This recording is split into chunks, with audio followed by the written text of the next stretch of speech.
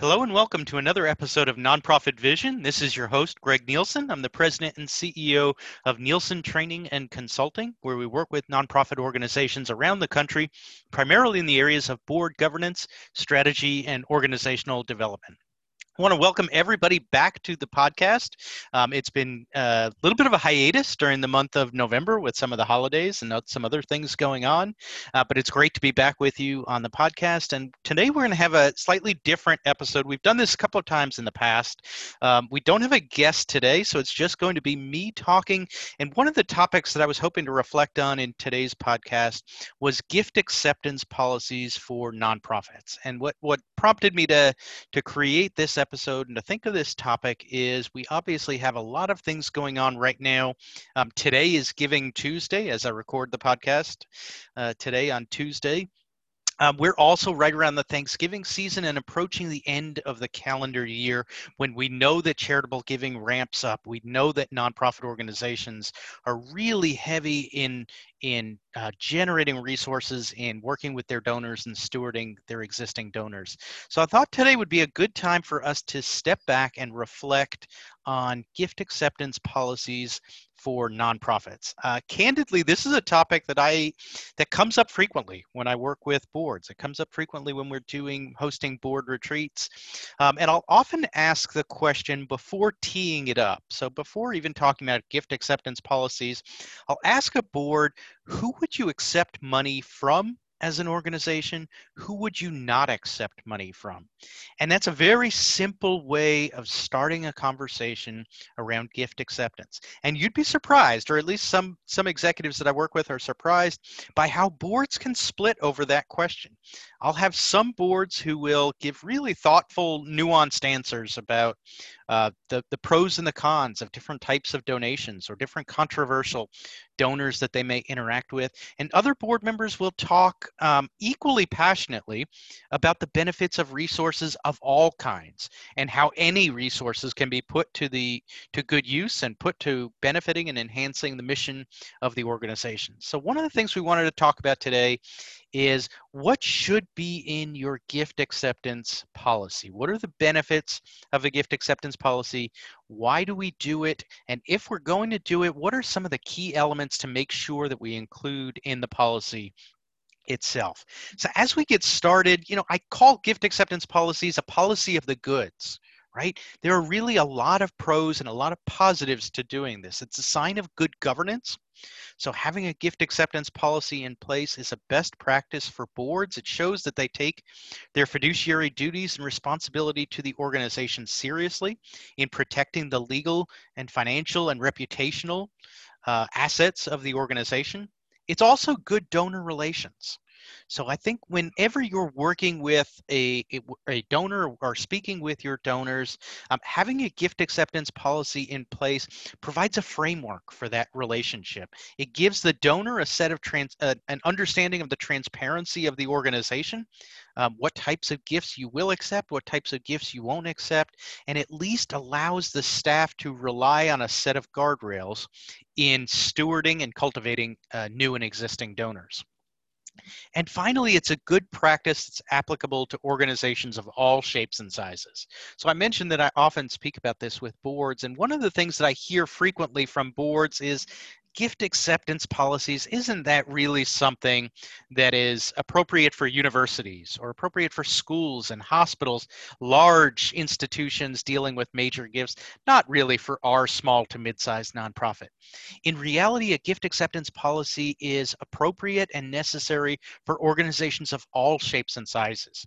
And certainly it needs to be customized for the size and scope of your organization. And I think the most thoughtful, effective gift acceptance policies are customized for your organization rather than downloaded as a one-size-fits-all approach. But gift acceptance is really something that is necessary and benefits organizations of all shapes and sizes, not just large universities, museums, and other institutions.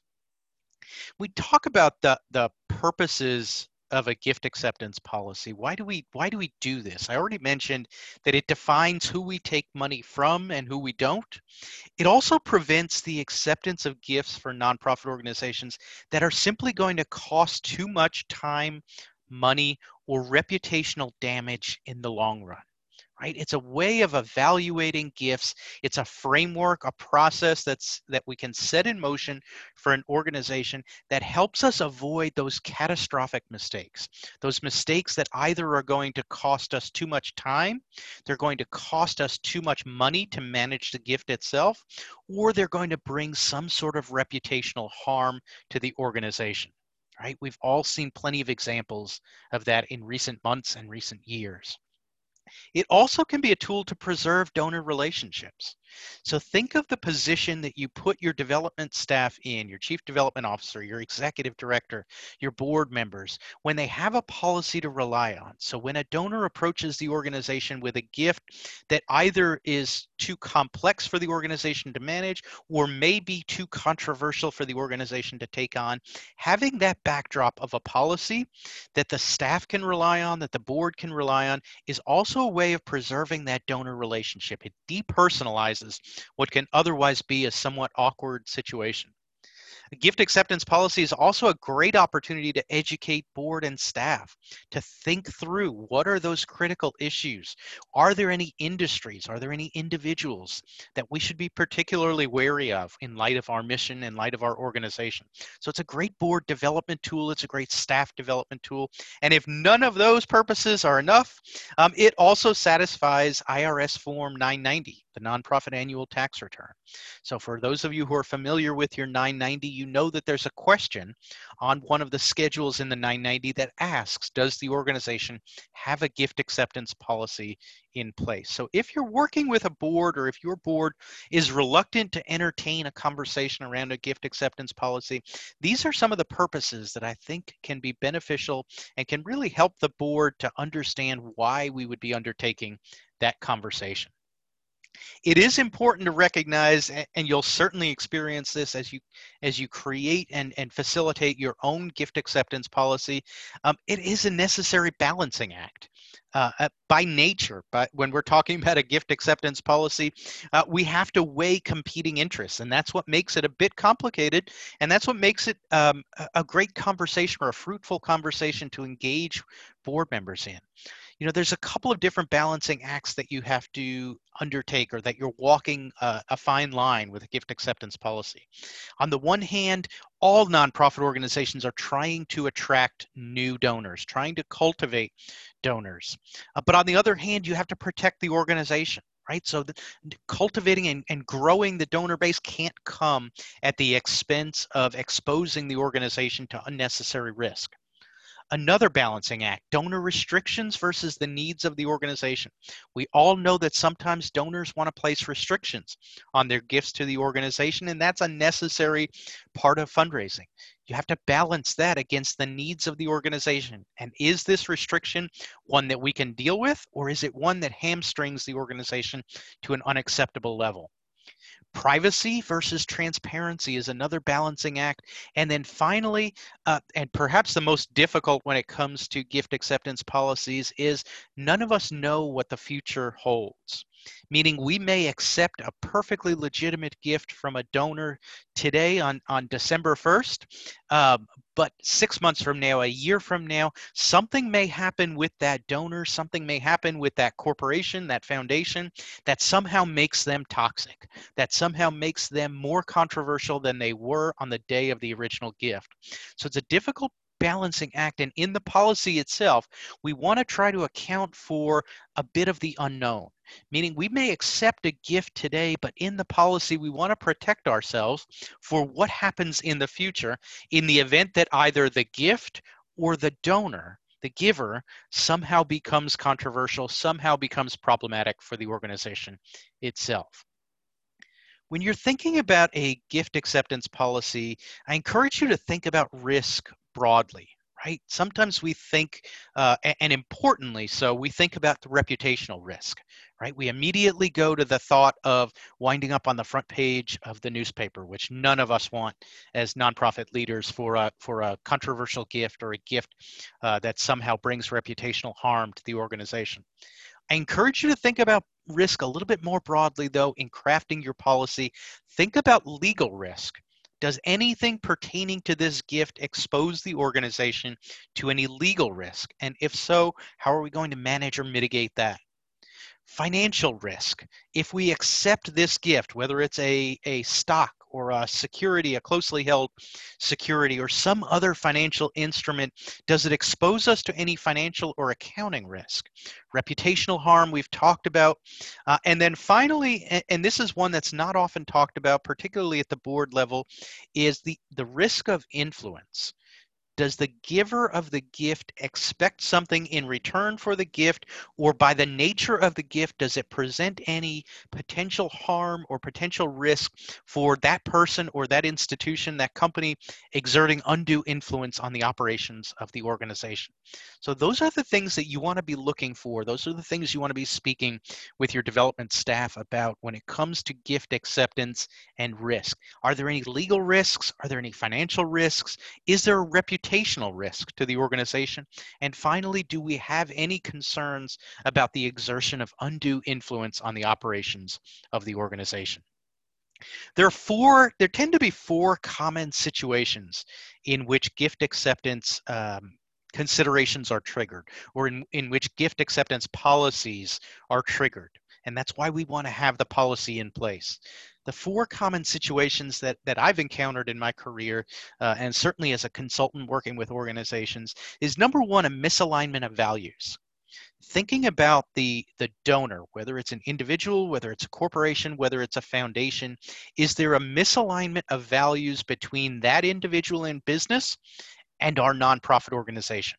So a classic example would be if I am the executive director of an organization that is dedicated to environmental justice, right?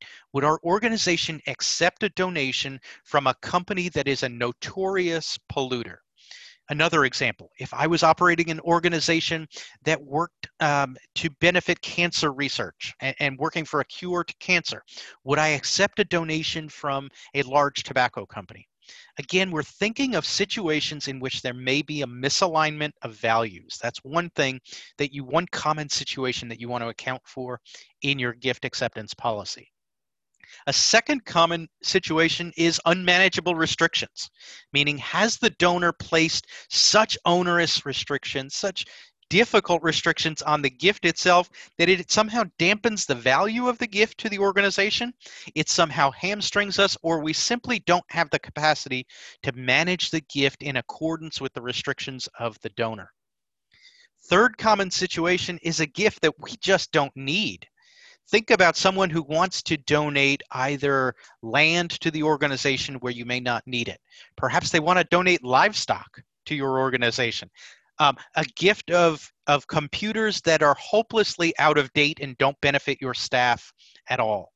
Those are common situations where donors may be trying to make a donation and it's a gift that we just don't need. And so you want to account for that in the gift acceptance policy as well. And then finally, the final common situation to account for in your gift acceptance policy is a gift that presents a conflict of interest. So an example would be, let's say I, Greg Nielsen, want to make a gift to your nonprofit, but as part of the gift, as part of the conditions on that gift, I want you to use my company to purchase the item that I'm giving you the donation for, right? That's an obvious conflict of interest with the donor. There may also be conflicts of interest with a board member. I, Greg Nielsen, may want to donate a sum of money to the organization, but I want you to purchase that tangible item that I'm giving you the gift for from one of your board members, or to use one of your board members as the conduit for that gift. Again, obvious conflict of interest situation. So you want to account for that in the gift acceptance policy. So just recalling these four common situations: misalignment of values, unmanageable restrictions, gifts that your organization just doesn't need, and then gifts that present a conflict of interest. When we think about unmanageable restrictions, so some of the restrictions that we have that may be problematic are where there may be an investment restriction. So I'm going to give you a gift, but I'm going to, as the donor, I'm going to place some sort of restriction on your ability to invest that. Again, that may be problematic for an organization. A gift that I require you to hold for a particular period of time. A gift where I'm requesting or requiring naming rights for a room or a part of your building or a program within the organization. And then a gift where I, as the donor, may want to offer advice on the disposition of that gift. So again, thinking about restrictions, thinking about what can we manage, what can we deal with, and what would be particularly problematic for us.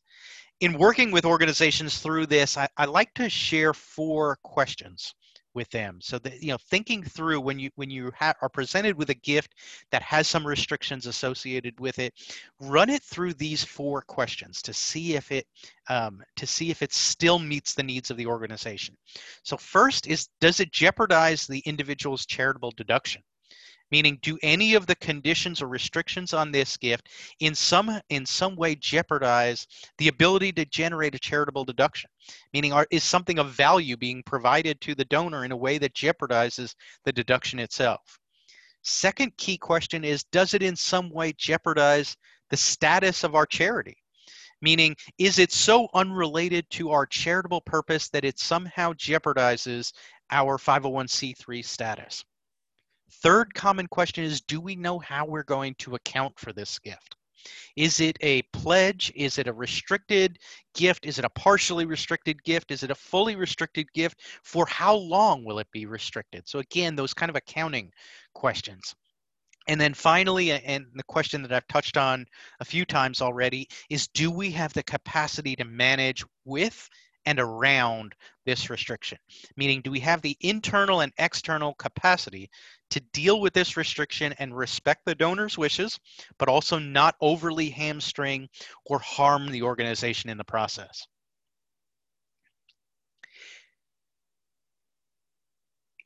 As you move to a gift acceptance policy, so one of the common, as we shift the conversation now, we've talked about kind of the benefits of a gift acceptance policy, why it helps, what are some of the key areas in which it comes up. I encourage you, as you draft a gift acceptance policy, to think of it in 2 different arenas, to think of it as both a policy and then separately as a procedure. So sometimes organizations will get themselves mired in a more operational discussion when they try to account for all details and all aspects of process in the policy itself. So I encourage you to think of a gift acceptance policy as a strategic document, meaning it's going to be developed in conjunction with the board, in conjunction with the senior staff, in conjunction with the chief development officer, and it's a guiding framework for the organization. It doesn't spell out the specific processes down in the weeds of how we deal with every single type of gift we may receive. That may be more appropriate for a procedure document that's developed internally with the staff. Also, a good gift acceptance policy, an effective gift acceptance policy, has 2 parts to it. It talks about both acceptance of gifts as well as disposition of gifts, meaning not only in what circumstances are we going to accept or decline a gift, but also for those gifts that we accept, how, when, and under what circumstances and process are we going to dispose of those gifts? Meaning, for example, if we receive a gift of stock, do we automatically, as a matter of process and procedure and policy, dispose of that stock by liquidating it, turning it into cash? Do we invest it? What do we do in terms of disposition of gifts that we receive? Couple of common policy questions to answer as you develop the question is, which gifts can staff members themselves accept? Meaning they are in the ordinary course of business, we want to empower our staff to accept these gifts. Next question is, which gifts are going to require further review and by whom? When do we need an expert? When do we need a legal review? What types of gifts meet or don't meet our mission? And who is going to determine the reasonableness of restrictions? So again, just offering some guiding questions for you as you think about your gift acceptance policy. Again, it's a particularly timely opportunity and event for organizations to have this conversation, and I encourage you to raise it with your board. It makes for an excellent board agenda item. Also an item to put on the agenda for your board retreat is to think about, if we don't have a gift acceptance policy, what's the framework that we want to operate within? How can we go about creating that policy? When you think about some of the critical elements of an effective gift acceptance policy, I'm not going to spend time going through each of these, but I do want to give you kind of a broad table of contents that I like to see when helping an organization create their gift acceptance policy. And I'm just going to list these off as we talk. First, and because I believe strongly it belongs in every policy document in an organization, is your mission and purpose. Keeping that front and center. That's why we're creating the policy, is to advance your organization's mission and to do so with integrity. Second key element is the purpose of the policy itself. We've articulated some of the benefits, some of the reasons why your organization may be pursuing gift acceptance policy. When will you use legal counsel? Conflict of interest situations, restrictions on gifts. Will you use a gift acceptance committee? So for some organizations, they choose to designate a subset of the board and the staff to empower a small committee to conduct that initial review of any potentially problematic or complex or complicated gifts. What types of gifts will we accept, meaning the types of instruments? Do we accept stock? Do we accept closely held securities? Do we accept land? Do we accept tangible items like computers? Things of that nature go in the policy elements. Appraisals, if your organization has a policy of obtaining appraisals before accepting certain types of gifts. Who pays legal and professional fees to complete the gift? Meaning if your organization, if your nonprofit incurs any legal fees or professional fees in determining whether you're going to accept a gift, who's going to pay for those? Is it the donor or is it the organization itself? That's something that should be spelled out in the policy. How you go about valuing the gift, who is responsible for gift acknowledgments, and what is the process by which you're going to amend that process. So again, when you think about the elements themselves, they're extremely important, but just as important is organizational buy-in. And that's why I feel so strongly that when we think about gift acceptance policies, it's not something to simply drop on the doorstep of the chief development officer. It's not something to simply for the executive director to draft by himself or herself in their office and present to the organization. Rather, we know that we own what we help create. And a gift acceptance policy in particular lends itself to that co-creation process, that inclusive process where we gather the input and the feedback of the professionals on the ground, meaning our fundraisers on staff. We gather the input and direction from the board itself and certainly from the chief executive officer, and cultivate an organizational understanding of gift acceptance that then gets translated into a policy so that everyone feels as though their voice has been heard in the creation of the policy itself. So again, just as we wrap up the podcast episode today, and again, I appreciate you joining us. Just a couple of summary items, and I appreciate you indulging me on this episode talking about gift acceptance, and I hope the conversation has proved helpful to you. I encourage you in summary to think of gift acceptance as a tool of good governance and good donor relations. Be aware of the different types of risks that are presented by gifts that your organization may obtain. When you think about restrictions, self-awareness, organizational self-awareness is key to understand what types of restrictions are acceptable, what types of restrictions are not acceptable for us. Adopt a thoughtful, customized policy and procedure on gift acceptance. Again, downloading policies and procedures is certainly one approach to cover the organization, but it may not be the most effective approach for your nonprofit. Rather, I encourage you to maybe look at templates, but then customize that policy for the needs and the individual uniqueness of your organization. And then finally, always KYD. Know your donor, and KYA, know your asset.